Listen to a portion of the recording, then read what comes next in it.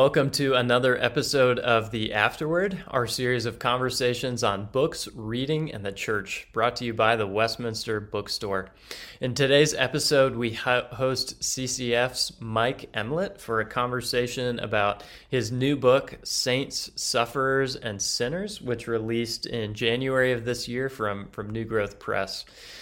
You'll hear more about this book from Mike and Johnny in just a minute, but I wanted to add that for me personally, this has been an absolutely foundational book in thinking about how do we actually bear one another's burdens in ways that are really helpful.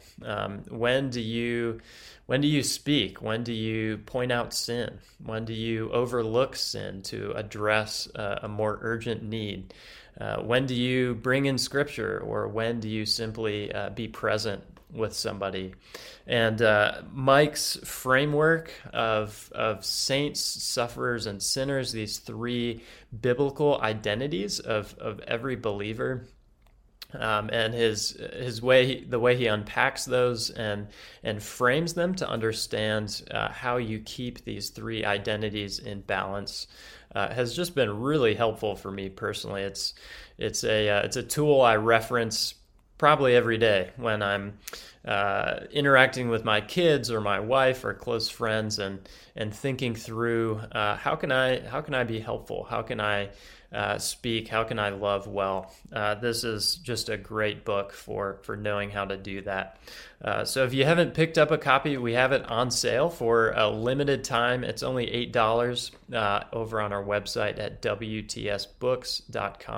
So I'd really encourage you to pick up a copy if you haven't read it already, or maybe grab a handful to hand out to friends.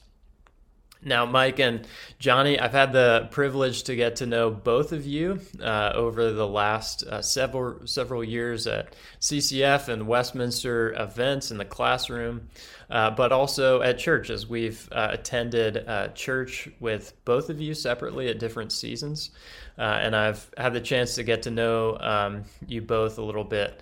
One of the things that I really appreciate, that I've noticed specifically about you both, is the balance that you maintain between work and ministry, family and church, but also finding time for hobbies. Mike, I know you love pottery, and we have several of your mugs that we use often. I know you also love gardening. Johnny, I know you love soccer and reading. Why do you think it's important to find time for these seemingly lesser activities when the many pressing and urgent needs are surrounding us that we could easily spend all of our time on? Why is it important to still maintain hobbies? Johnny, you want to kick us off? Well, I think it's because of the way God made us. He didn't make us to do one thing 7 days a week. He made us to work for a time and then to rest for a time. And I think hobbies play a part in that. We all need downtime.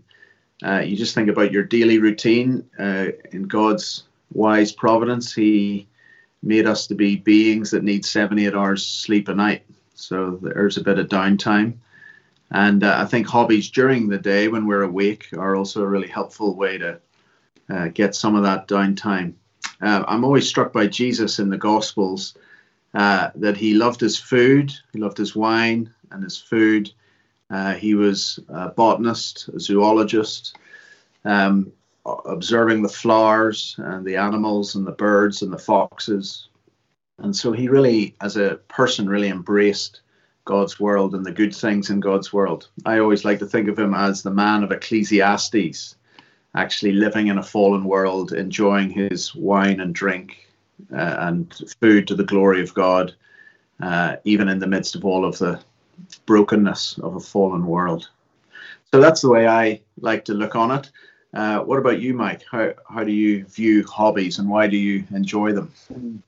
Yeah, I think similarly that need for rest, for recreation, or really recreation, right? Pleasure.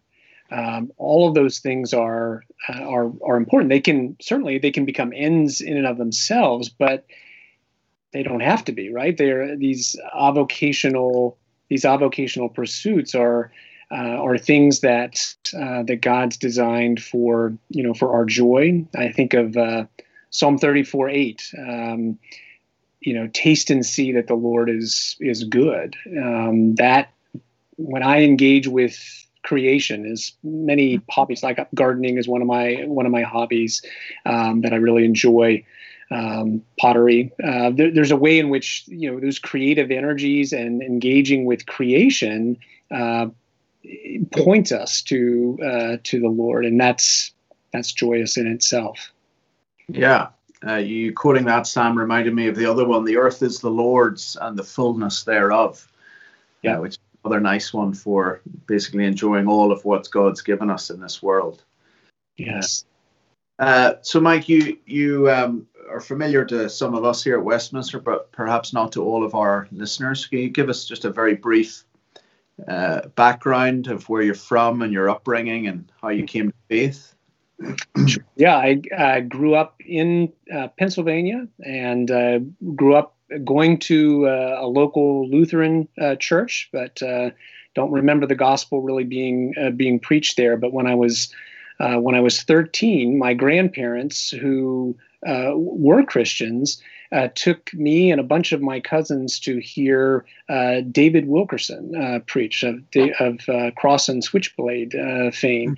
And at evangelistic rally, he gave an altar call, and I went forward along with several of my cousins. So that's how I came to the Lord. And I remember speaking to my pastor the following week, and I was like, "Pastor, I'm saved," and he was sort of like, "Okay, weren't you always?" So it was, but it was just a real moment where the Lord met me. I really, for the first time, understood that I was a sinner and desperately needed God's grace. And from that, you didn't go straight into Christian ministry, which you're in now in CCEF, in Christian counseling. You first went into the medical field. So Can you tell us about that transition from being a physician of the body to wanting to sort of be involved in being a physician of the soul? What led to that transition? Yeah, well, it was certainly a circuitous route. I think when I first went into medical practice, and I was a family physician, so a general practitioner, I actually struggled to be content because my collegiate and medical school experience really had pushed me towards the importance of discipleship and evangelism. And how could you do that when you're working 60 to 80 hours a week? So it felt like, what am I doing? And then I got involved in a church where there was such a strong emphasis with a reformed world and life view. And I think for the first time really began to understand how God, viewed vocation, and began to recover that sense of, wow, this is what I'm doing here is an extension of Genesis 1:28. And so I thought, I can do this. I can do this for the rest of my life. And then in God's, ironic and providential timing, over a course of a few years, just began to sense a growing call towards gospel ministry. Got more involved in my local church, opportunities to do some teaching and discipleship. Loved the opportunities I had to engage with my patients on spiritual matters, enough so that I felt like I need to explore this. And so with the counsel and input of my pastors, both of whom had gone to Westminster, I set up to come in the mid-90s. So I started at Westminster in 96, worked part-time in medicine while I was going to seminary, not knowing exactly what the shape of the call would be. But over the course of my seminary training, well, I loaded up on a lot of counseling courses because I figured I'm going to be doing a fair bit of counseling, I think, in pastoral ministry. And again, as I graduated, though I thought I would be going into the local church to minister, I was invited to come on staff with CCF as a faculty member. And so upon graduation in 2001, I joined CCF. And so I've been there for 20 years now as a faculty member and counselor. Okay. And as you've traversed both fields of medical field of caring for the body and the spiritual field of caring for the soul, what similarities do you see between those two, and what differences? I actually think there's more overlap than not. So, for example, just the importance of good relational skills, for a physician. So bedside manner matters. Are you kind? Are you compassionate? Are you someone who listens well and asks a good question? Do people feel welcomed by you? Well, that's true for pastoral care and counseling as well. And I think also there's overlap in the diagnostic process, right? People come to physicians with various symptoms, and physician seeks to take a history and understand what's going on and then make a diagnosis. And I think in a similar way, a counselor is taking in the story of the person and trying to make sense of it, trying to understand it. In this case, right, in biblical counseling, from a biblical framework, so that someone comes in with anxiety or depression, I'm trying to understand, well, what's underneath that? What could be contributing? Whether it is bodily brain-based things, or whether it's desires, fears that are gripping the person. So in that sense, I think there's a lot of overlap, both in terms of the way you build relationship as well as the diagnostic aspects, if you will.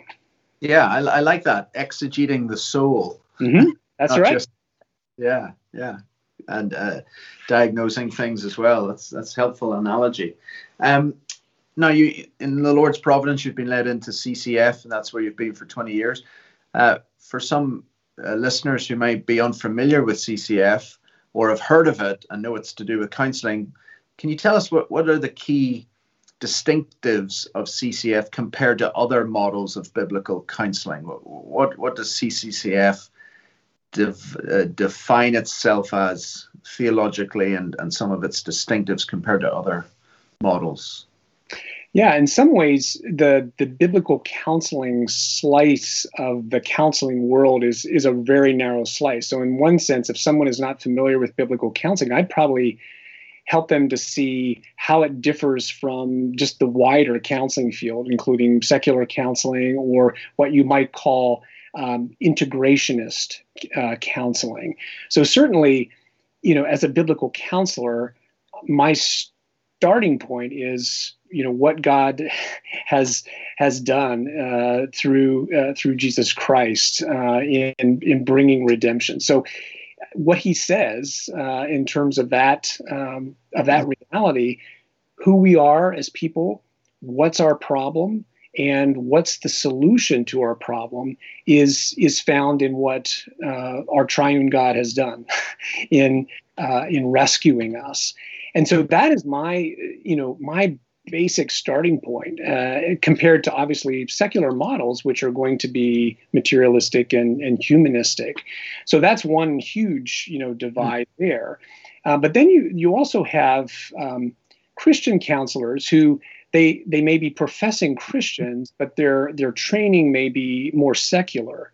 And so the question is, what are they actually doing with people? So they may in their own personal lives be strong believers, but the way they are practicing counseling may not be consonant in a sense with what they believe are ultimate issues. And again, there's even spectrum there, among integrationist counselors. So that's probably what I would lay out first, like, oh, here's this, this spectrum of counseling. And then I think the biblical counseling, or at least I would say the modern biblical counseling movement, right, started with Jay Adams in the late 60s, early 70s. This recovery of the authority and sufficiency, of God's word to meet people in their struggles, as I said, to understand people and what's wrong and what the solution is. And I think some of the unique contributions of CCEF over the years have been to point to the importance of the heart, right? That inner person, that the wellspring of life underlying our behaviors. So that was just a seminal contribution in the 80s and 90s, David Powlison in particular.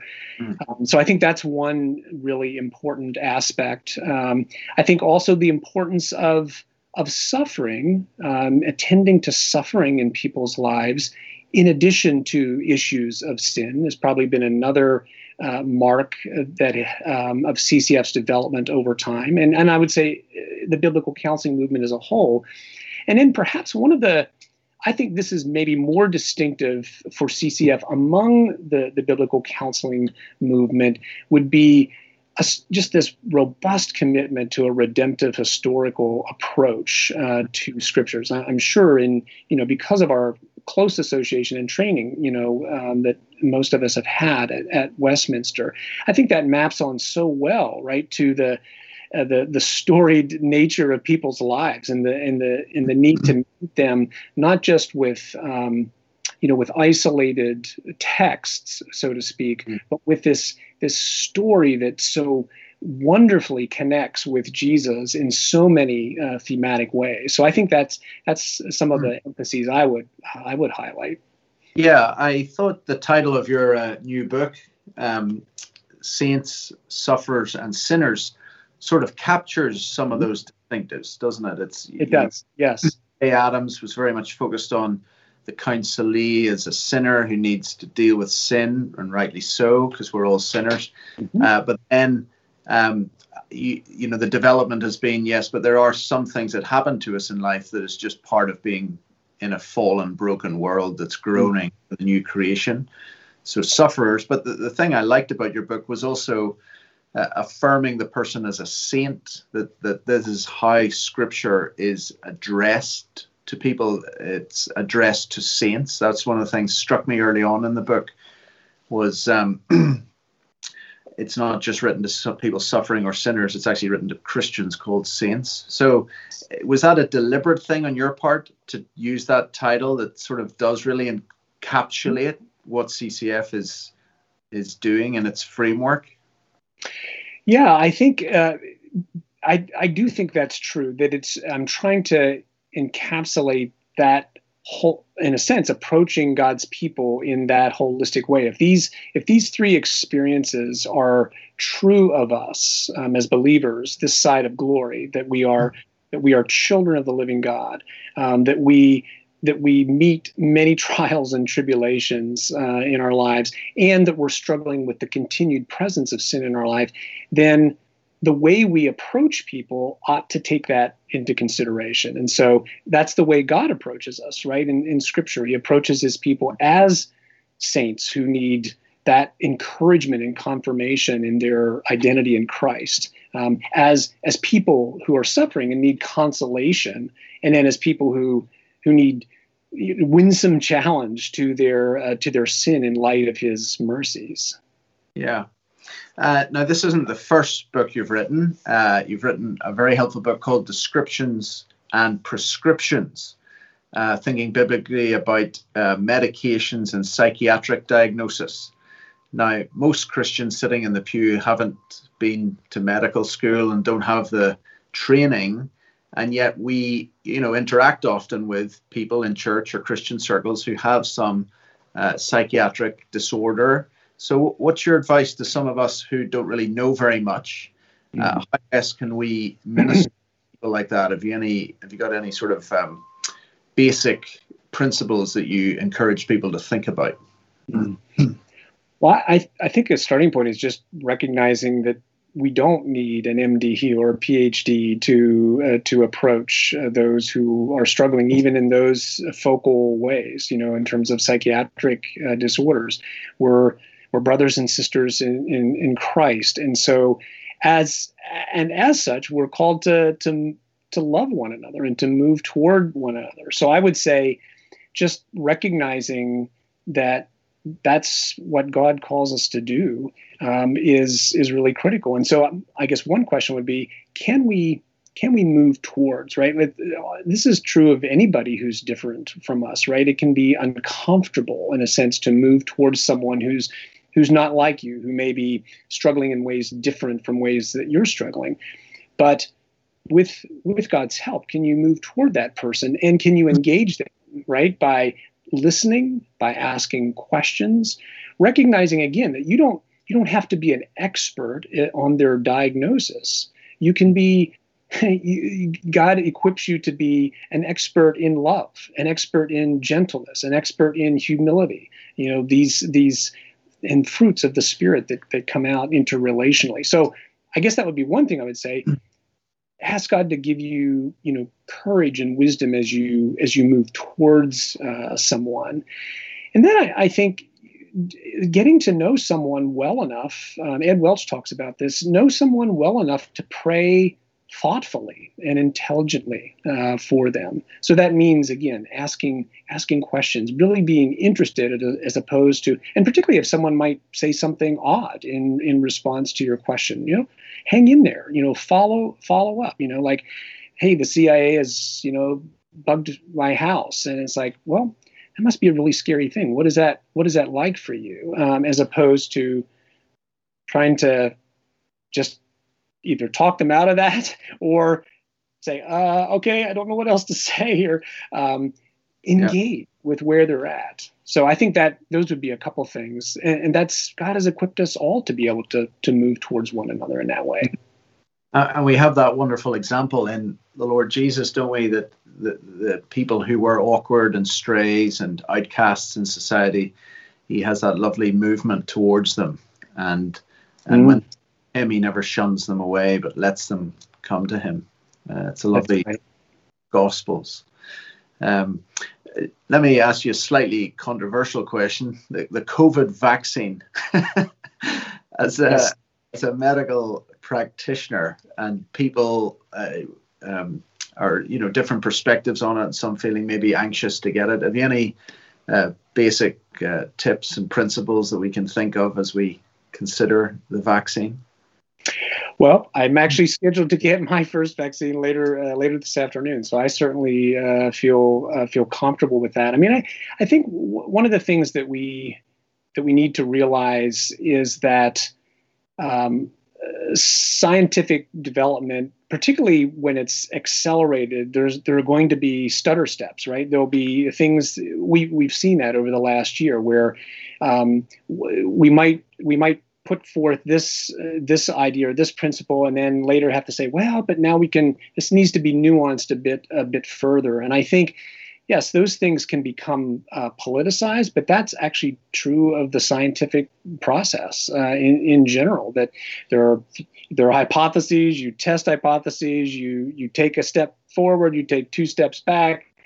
And so in that sense, I'm, at least certainly what I've read of the process, I feel that I feel very comfortable proceeding with getting the vaccine. And everybody obviously has to come to their own conclusions about that. But I think just recognizing that science is a process of development and discovery.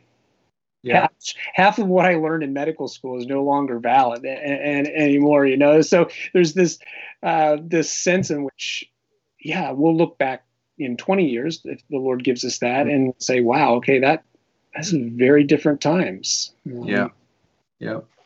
Helpful. Let's get on to your book, Saints, Sufferers and Sinners, which is the New Growth Press, and I believe is selling very well at the bookstore. Which is great to hear. Your subtitle is Loving Others as God Loves Us. But you start not with our love for others, but you start really with an opening section called Understanding People, Operating Instructions Required. I liked your opening sentence that nearly everything we buy comes with instructions. And then your next paragraph begins, but don't you sometimes wish people came with operating instructions? That's how very true. And your point there is that we're complex beings, aren't we? We're hard to work out. And so loving each other is a complex and a difficult thing. Your next chapter then deals with what is true of every believer you meet, and you deal with these categories of they're a saint, they're a sufferer, they're a sinner. I thought it was helpful you deal with the unbeliever. How do we categorize the unbeliever? Mm-hmm. Speak about them being an image bearer blessed by common grace, quoting John Murray, the systematician from Westminster here. And then I love that you don't then even go straight into how are we to love others, how are we to love saints, how are we to love sufferers and then sinners. You have a chapter in Jesus Christ up at the front of the book, which for me sort of becomes the lens through which to view the Christian that you're trying to minister to. Do you want to unpack a little what you mean by Jesus Christ, the ultimate saint, sufferer, and sinner? And I should make clear you have sinner in inverted commas. Yes.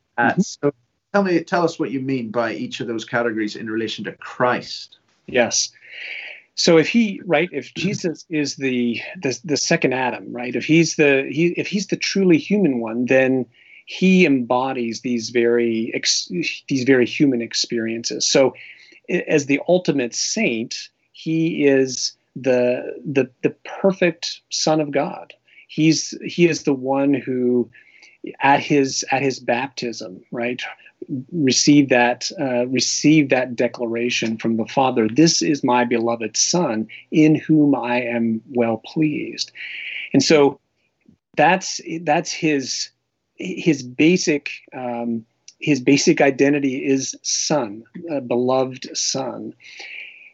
He is also the ultimate sufferer, right? He is the suffering servant. He is the man of sorrows, and that begins with the incarnation. The incarnation is essentially a down escalator into the basement of human misery, and the Lord Jesus takes that journey. The Son of God takes that journey. And so the incarnation itself, but his life was a life marked by suffering. Oftentimes when we think of the suffering of Christ, we think of the cross, and certainly that is the culmination of that suffering. But his entire life in that sense was one of suffering, culminating in his death.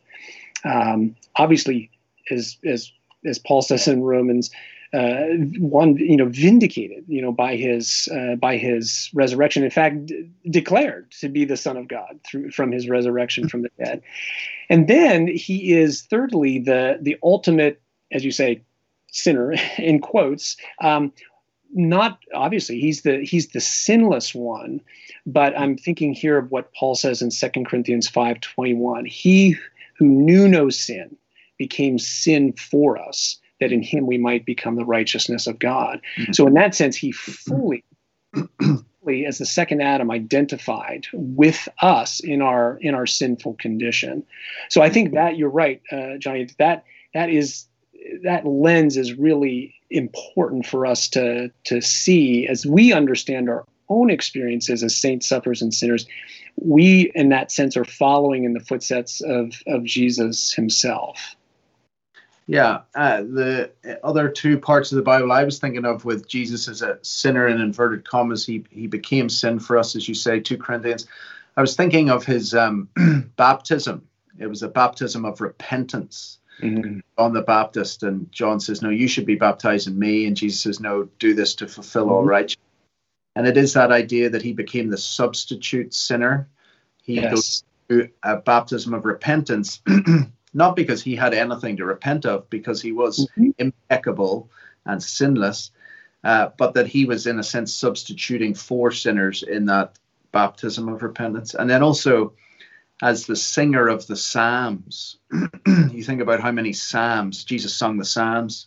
He was the great Psalm singer. But you think how many Psalms are confessions of guilt and sin. So Jesus sung these. Psalm 51, he sang impeccable in his with women. But it's like his intercessory prayers, praying on behalf of sinners, these prayers of confession to the Father. So that was just two things that came to my mind as you introduced this category of Jesus being a substitute sinner. Yes. For us. And obviously that's the difference with us. He was tempted in every way as we are, yet without sin. That's right. And sometimes we think, well, can he really identify with me in my sin and my temptations? But I was teaching recently on the humanity of Christ and being impeccable. I was arguing that he was impeccable, but precisely because he was perfect, the force of the temptations experienced were even greater than what we experience. Yes. Sort of said Satan only needs to use 50% force with us to get us to submit to the temptation. Yes. Christ, he had to come at 100%. Right.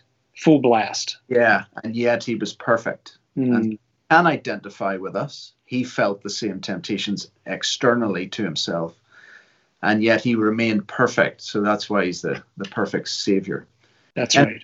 You got me thinking along these trails as I was reading your book. So thank you for that stimulation. Yes. So you take each of these categories, saints, sufferers, sinners, and then you start to apply it after that chapter on Christ. And the book's divided up into those parts, loving others as saints, loving others as sufferers, loving others as sinners. Why do you think it's important to start with loving others as saints? Why did you have that order, saints, sufferers, sinners? Yes, and again, I'm assuming that we're talking with believers, but because starting there is most foundational. Like, what is your primary identity as a believer? You are a saint. You are someone who has been justified, sanctified in Jesus Christ, and so that's the most basic designation that a person can have, and so that's why I think it's important to start with that. You see that in Paul's epistles, except for Galatians, right? He begins with affirmations. Here's who you are here in Christ. Here's how I'm encouraged. Here's what I see the Spirit doing in your life. And then, yes, he moves on, particularly as I'm thinking of, 1 Corinthians, he moves right into it, in verse 10 in chapter 1 in terms of their issues. But look at where he starts. He begins with these affirmations of who they are in Christ. And I think that's really key, because we are saints who suffer and we are saints who sin, but at the most foundational level, this is who we are, children of the living God through the work of Jesus. You have a lovely illustration in here where you quote Tim Keller of how he likes to apply this in marriage difficulties. Do you want to tease that out a wee bit, where he talks about the glory self? Mm-hmm. Couples live with each other, with more forbearance and forgiveness. Sure. And I heard this years ago when he was teaching at 10th Pres, I believe, but just this idea that spouses are tempted, particularly if they're conflicted, right? They're tempted to look at what's wrong with the other person and to self-justify and to blame shift. And what he was saying there is, and this is really akin to C.S. Lewis's idea that you have not met a mere mortal. And so this sense of, if I'm this person that I'm fighting with, if I really got a vision for who God has made them to be and what they will be like, wow, maybe I need to pause and think about that a bit more and realize this is what God, recognize now what God has already been doing in their life. Where are they now demonstrating the fruit of the Spirit? But then, who is this glorious being that they are going to be when they are perfected at the resurrection? So that's what he was putting forth in terms of recognize the glory self, of your spouse, rather than what's wrong. Focusing on what are the issues at hand. Yeah, I'm always struck in Colossians 3. We were raised up with Christ. Christ is in you, the hope of glory. And then Paul goes on to give all these imperatives of how not to speak to each other with malice. And it's because when you speak to someone like that with malice, it's like you're speaking to Christ like that, because that person is united to Christ. Yes. That's always really helped me with those sort of long string of all these things you should or shouldn't do. But when you get the beginning part, that it's actually to do with union with Christ, then you see people in a different light, as you say. Yeah. Well, it's that you're really also highlighting that indicative imperative structure, right? That what God has done for us in Christ precedes and then generates those actions. And so recognizing that in ourselves and recognizing what God has done in other people, then I think is such an important starting point in our relationships. Yeah, you have a quote here actually by a non-Christian. I'm trying to see if I can find it now. Where you talk about the critical spirit. It's someone in the business world who says that people have underestimated here it is, Zengler and Folkman, quote, the employer vastly underestimates the power and necessity of positive reinforcement. Conversely, they greatly overestimate the value and benefit of negative or corrective feedback. I mean, it's a secular quote, but in God's common grace, there's a truth there, isn't it? And as you say in an earlier chapter, it is striking that Paul writes to the Corinthians, who are got sexual immorality, lawsuits going on, a whole bunch of competitiveness of I am of Apollos, I am of Paul. Yet right at the beginning up front, he says to the saints in Corinth, not the sinners, to the saints. And I think that perspective that you're bringing here in this first section on loving others as saints really, really helpful. Yeah. Tell us what you do then with how God loves sufferers. Why do you have this category? Why aren't we just saints who sin? Why do you have this sort of category in which we are experiencing things that are not our responsibility or our fault? We're not culpable for certain things that we're experiencing that affect us as creatures in God's world. Yeah.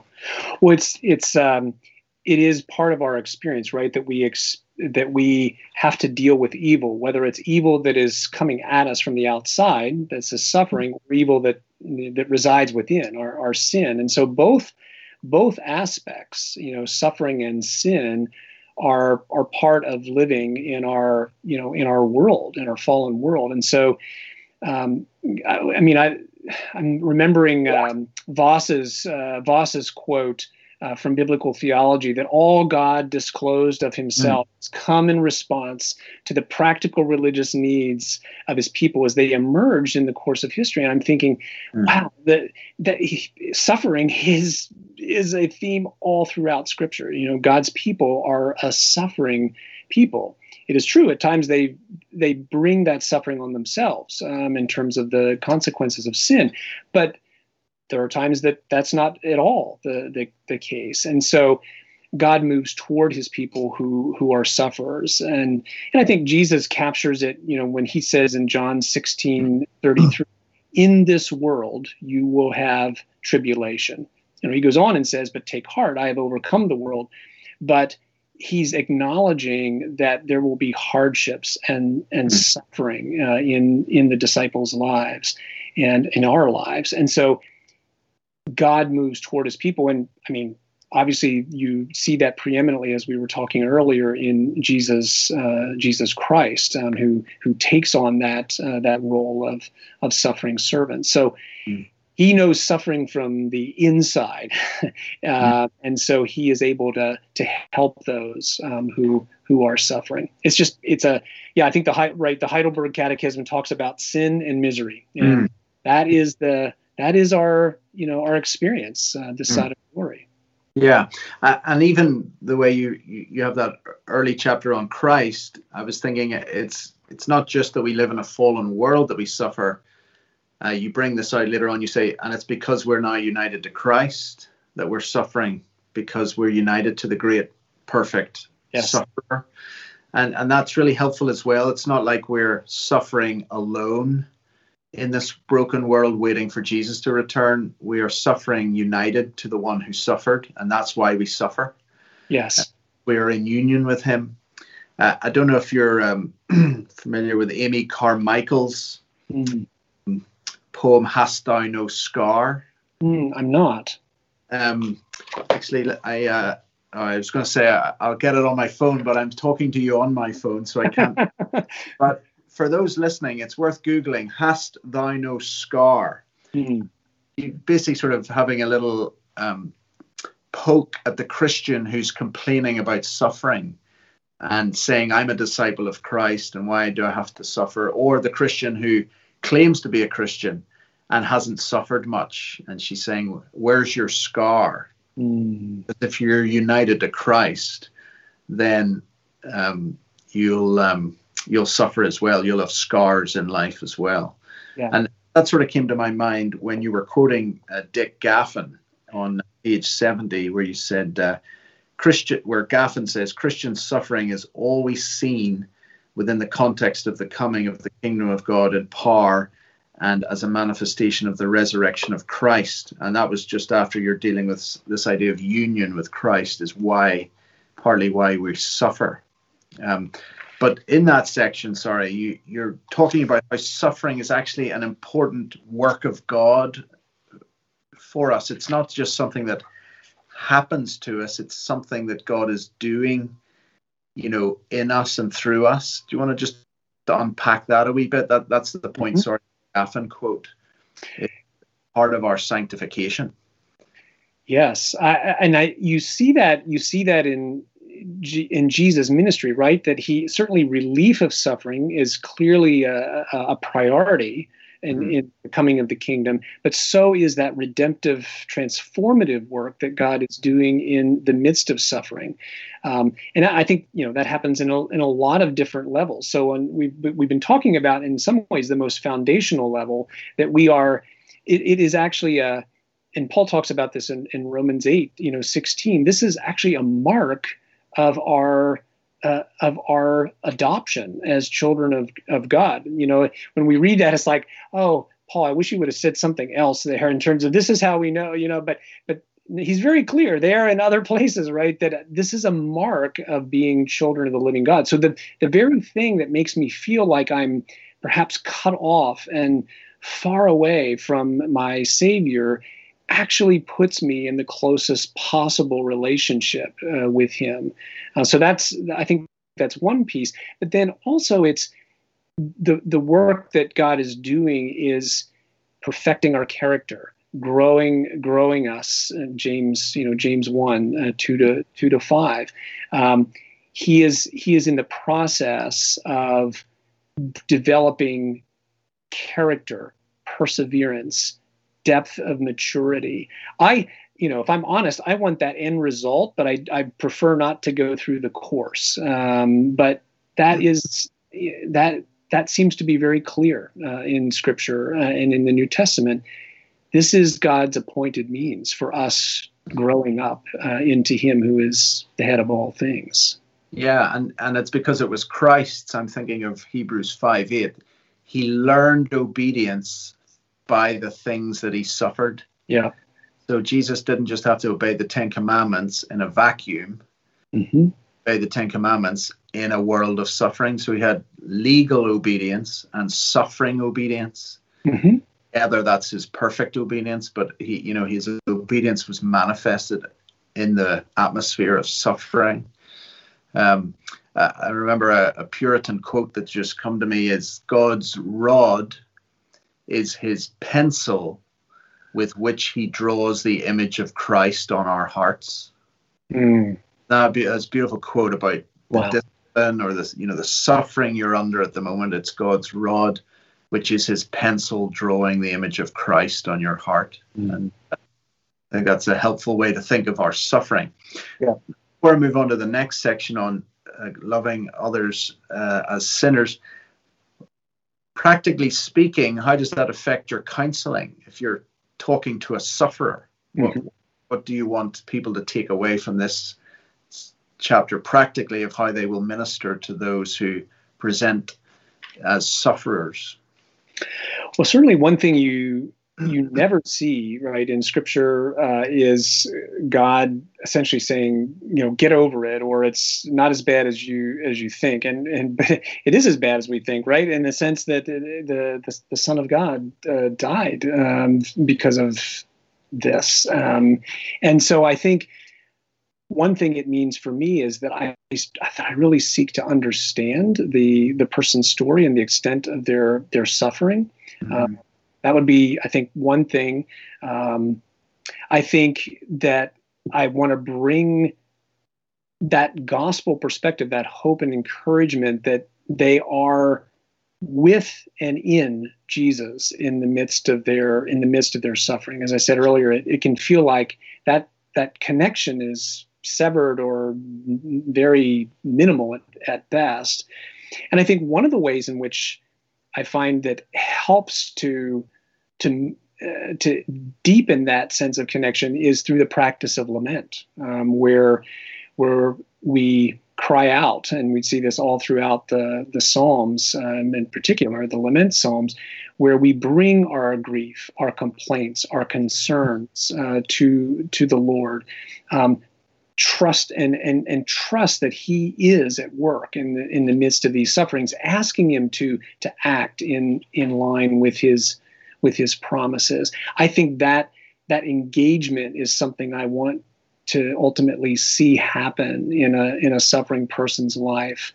Not that they're going to have any particular clear answers, right? God generally doesn't give that at all in terms of why He's doing what He's doing. But we do see these big patterns in Scripture of conforming us to the image of His Son in the midst of our suffering. Yeah. Some of the practical things you also mentioned, which I find really helpful and a reminder to me as I encounter some pastoral situations, is listening with patience, asking good questions, praying. And it's really something you presume here is that you're present with the person in their life at this time. You're asking them questions. You're being patient as you listen to them. My wife and I, we lost a daughter. Our daughter died 5 years ago tomorrow, actually. And I remember we went to see a doctor who was a neonatal doctor, who's John Stott's medical doctor, actually, in London. And we just sat in the room and we just sort of cried together, the three of us. And he wasn't there for the stillbirth or anything, but he just was present and he asked good questions. But he came out with a quote that I've never forgotten. He said, suffering is not a question that requires an answer. It's not a problem that requires a solution. It's a mystery that requires a presence. I think it's anonymous. It might even be a pagan who said it. But it's very, if it is a pagan, it's in God's common grace, very true. But for me, it captures, Emmanuel, God with us. That's right.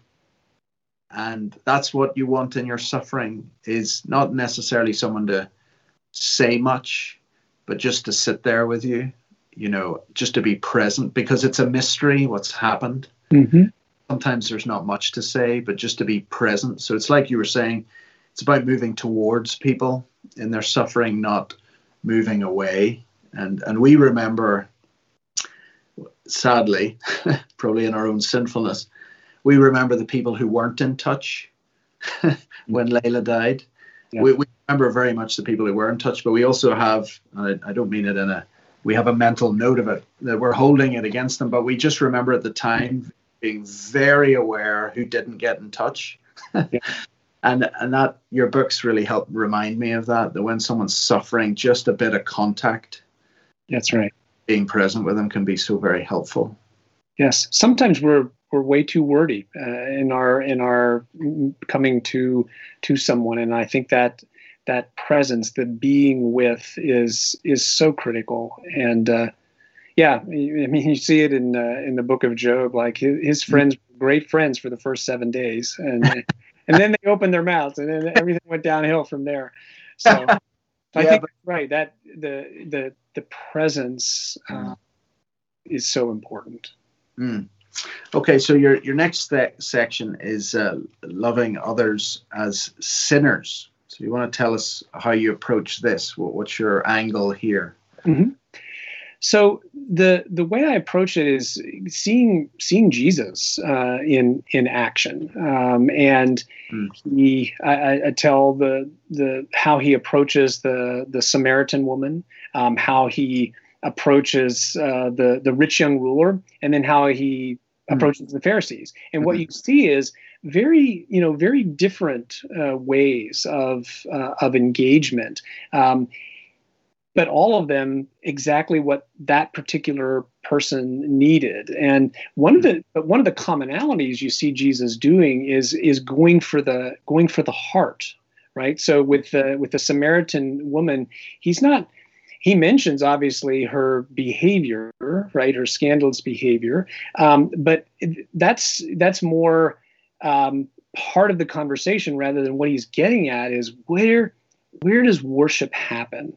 Who is the Father seeking? Worshipers, in spirit, in truth, and so he's going for the heart. He goes for the heart of the rich young ruler, right? In Mark 10, we read that Jesus, basically is able to pinpoint this man's issue is his treasure is an earthly treasure. He's okay with all these other commandments in his mind, but when Jesus says, "Go and sell all you have and give it to the poor," he goes away sad because it has a grip, on his heart. And certainly with the Pharisees, Jesus is much more direct with them. They're the religious elite, right? And he is going right for their hearts as well, in terms of the way he.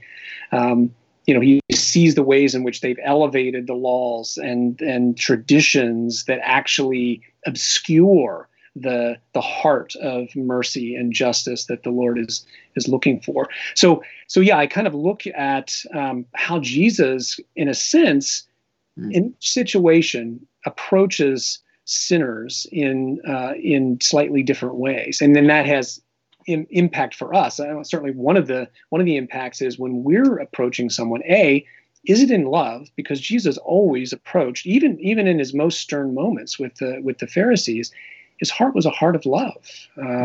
Do we have that? Sometimes when we approach sinners, or I'll say when I approach sinners, it's because I'm irritated and I want to get things straightened out so that I'm more comfortable. Jesus goes for people because of love, and he goes for the heart. Do we do that as well? Yeah, you give a nice illustration of when you're at Westminster and Paul Tripp set you an assignment, and I think you watched or listened to an interview he had with someone who was ranting and raving, and he told you all to go away and you write a paper on what you would say to him, and you you said you wrote a response to him. You said you let him have it. Yes. But what was it that Paul Tripp said at the beginning of the next class that's really stayed with you? Yeah. So what he said was, so what was so very obvious about this guy was his sin. It was just right out there, and Paul basically said, if you don't connect with this man's pain, he's never going to come back. And it was like, ooh, so there it is. Like, will you see the suffering? Hear the suffering before you move to what's wrong. And certainly there were lots of things that were off base. There's no doubt about it. But what was the entry point for that man's life? And it was suffering. And in my mind, I was moving directly to confront that sin because that's what he needs. And confrontation is ultimately where we need to get to with someone who's sinning, isn't it? It's ultimately calling them out. But I like what you're saying. You come at it at different angles depending who it is. The woman at the well gets a different approach from Christ compared to the Pharisees, where he is often just far more with them. But in both cases, he's confronting each of them with their sin ultimately, so that they come to repentance, which is also an ultimate act of love towards them. Your final couple of chapters. You call it remaining balanced in ministry. Now, balance is often a term that can be viewed with suspicion. Yeah. And I often do. But what I liked here was what you're really doing is bringing saint, sufferer, and sinner together and talking about the dangers of overemphasizing one over the other, or overemphasizing any one of them. Yeah. Do you want to just tease that out a wee bit? Sure. So any one aspect of our experience could be overplayed, so to speak. Now, generally, we don't overplay the saint aspect. If anything, most of us underplay that. But I have met people that feel like that's the only thing that matters. They're standing with Christ. They're perfect in Him. And I tell a story of a guy in a former church where I went to speak to him about something in his life that was concerning, and he was very adamant that he was a child of the King and don't put the law on him. And so that he basically saw it as a binary. Like he was either a saint or he was a sinner. And clearly he was a saint, so don't talk to him about sin. So that would be, I think, one way in which that can be overplayed. And maybe just also only speaking about the position that we have as perfect and fully justified, in Christ, without highlighting the need for the active outworking of our positional perfection in Jesus, which is how do we live day by day according to God's command. So I think that would be one way, or some of the ways in which we can overplay saint. We can overplay suffer, in the sense when our suffering becomes the sun around which our life orbits. And so all we think about, all we talk about is our experience of suffering. And again, we've been talking about how seriously God takes our experience of suffering, and we are victims. There is no doubt when people sin against us. But is that the only piece? What does it look like for a person? And this may take a lifetime, particularly if there have been severe and significant trauma, sin done to them by other people. What does it look like to have a growing sense that God is with me, He's for me, that He is actually, though I do not understand this suffering, that He is with me in it, and He is indeed bringing transformation and redemption in the midst of that. And again, someone who's overemphasizing suffering may not be as willing to look at their own culpability in sin. Right? We are both people that have been sinned against, but we sin against others. So do we have eyes for that? And then I think thirdly, we can overemphasize the sinner aspect of our experience, where we always see is what is unfinished and needs to be yet accomplished in our lives. All the places where we fail, and so we are hard on ourselves. Maybe we're hard on other people as well, because if we have eyes only to see the negative and what is incomplete in our own lives, we are likely to do that with other people as well. As opposed to, and here I'm thinking of,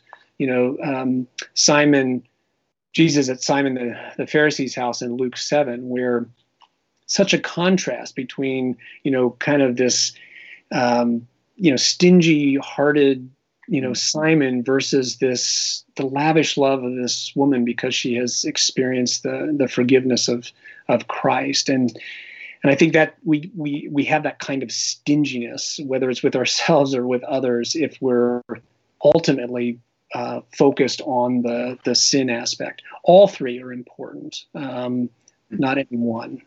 Yeah, and I like at the end of the book, you sort of have a case study of a woman called Susan, obviously not her real name, but you sort of show how these things collide in each of us. The three aspects of saint, sufferer, and sinner, they're never compartmentalized.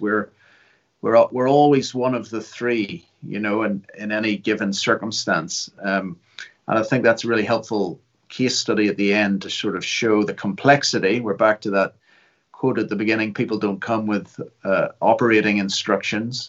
And so, she's a complex case, and yet I think you very helpfully diagnose and show the different ways, to deal with the saint aspect, the suffering, and the sinner aspect. So I think it's a really nice way to close off the book, where you don't just apply in three distinct sections, but you actually bring it back to look at someone holistically and say, well, all of these things are operating, are active here in this one person's life moment in her story of redemption. That's right.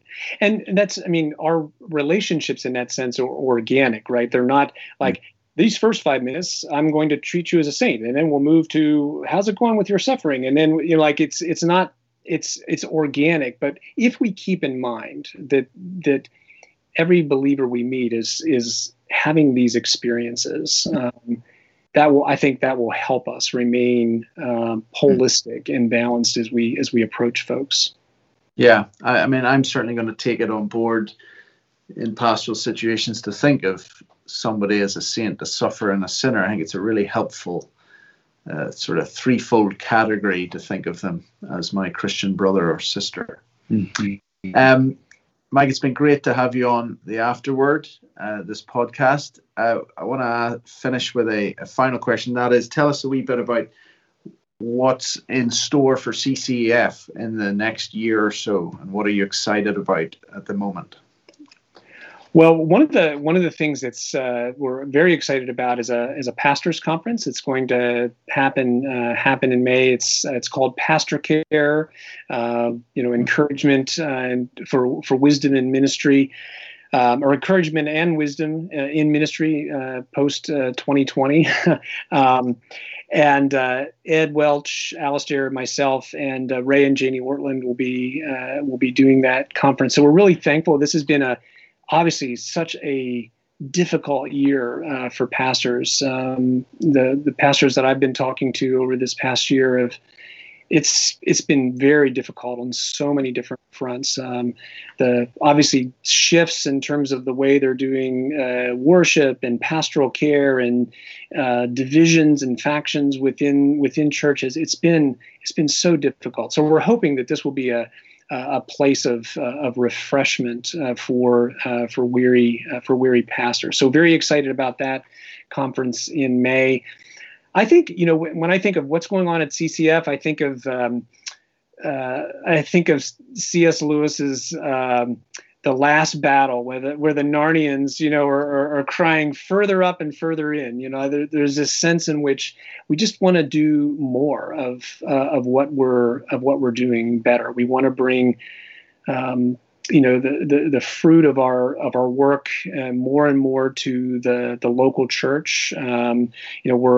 We're wanting to do a better job at the end of the spectrum, where we're training vocational counselors. So we want to do a better job with training, and we're thankful to be doing that in partnership with Westminster's MA in counseling. So those are some of the things and we're excited about. Hopefully this year getting back in person. We've all been working from home as everyone else. So I'm looking forward to being able to walk down the hall and have a conversation that's impromptu with someone, as opposed to sending them a Zoom link. Oh, true, isn't it? I think it's been a reminder for all of us. We are embodied souls in contact, in need of community and contact with others. It's just that you cannot exist. No man or woman is an island. And if anything, COVID's shown us that, hasn't it? It has. It certainly has. It's like, I always use the illustration of people who haven't been to church for a while. It's like taking a coal, burning piece of coal out of a fire and setting it to the side, and just that, it immediately starts to lose its heat and go out. And when you just don't have that frequent contact with other brothers and sisters, it starts to impact you, doesn't it? So yeah. We're praying the Lord would help us turn the corner on all of this and get back to some level of normalcy. Yes, we are praying that as well. Yeah. Well, Mike, it's been great to have you on the Afterword. Please keep writing, and we're excited to hear how this book is selling, Saints, Sufferers, and Sinners. And we look forward to reading other things that you may produce in the future. But thanks again for speaking to us today. God bless. Thank you, Johnny. Really appreciate it.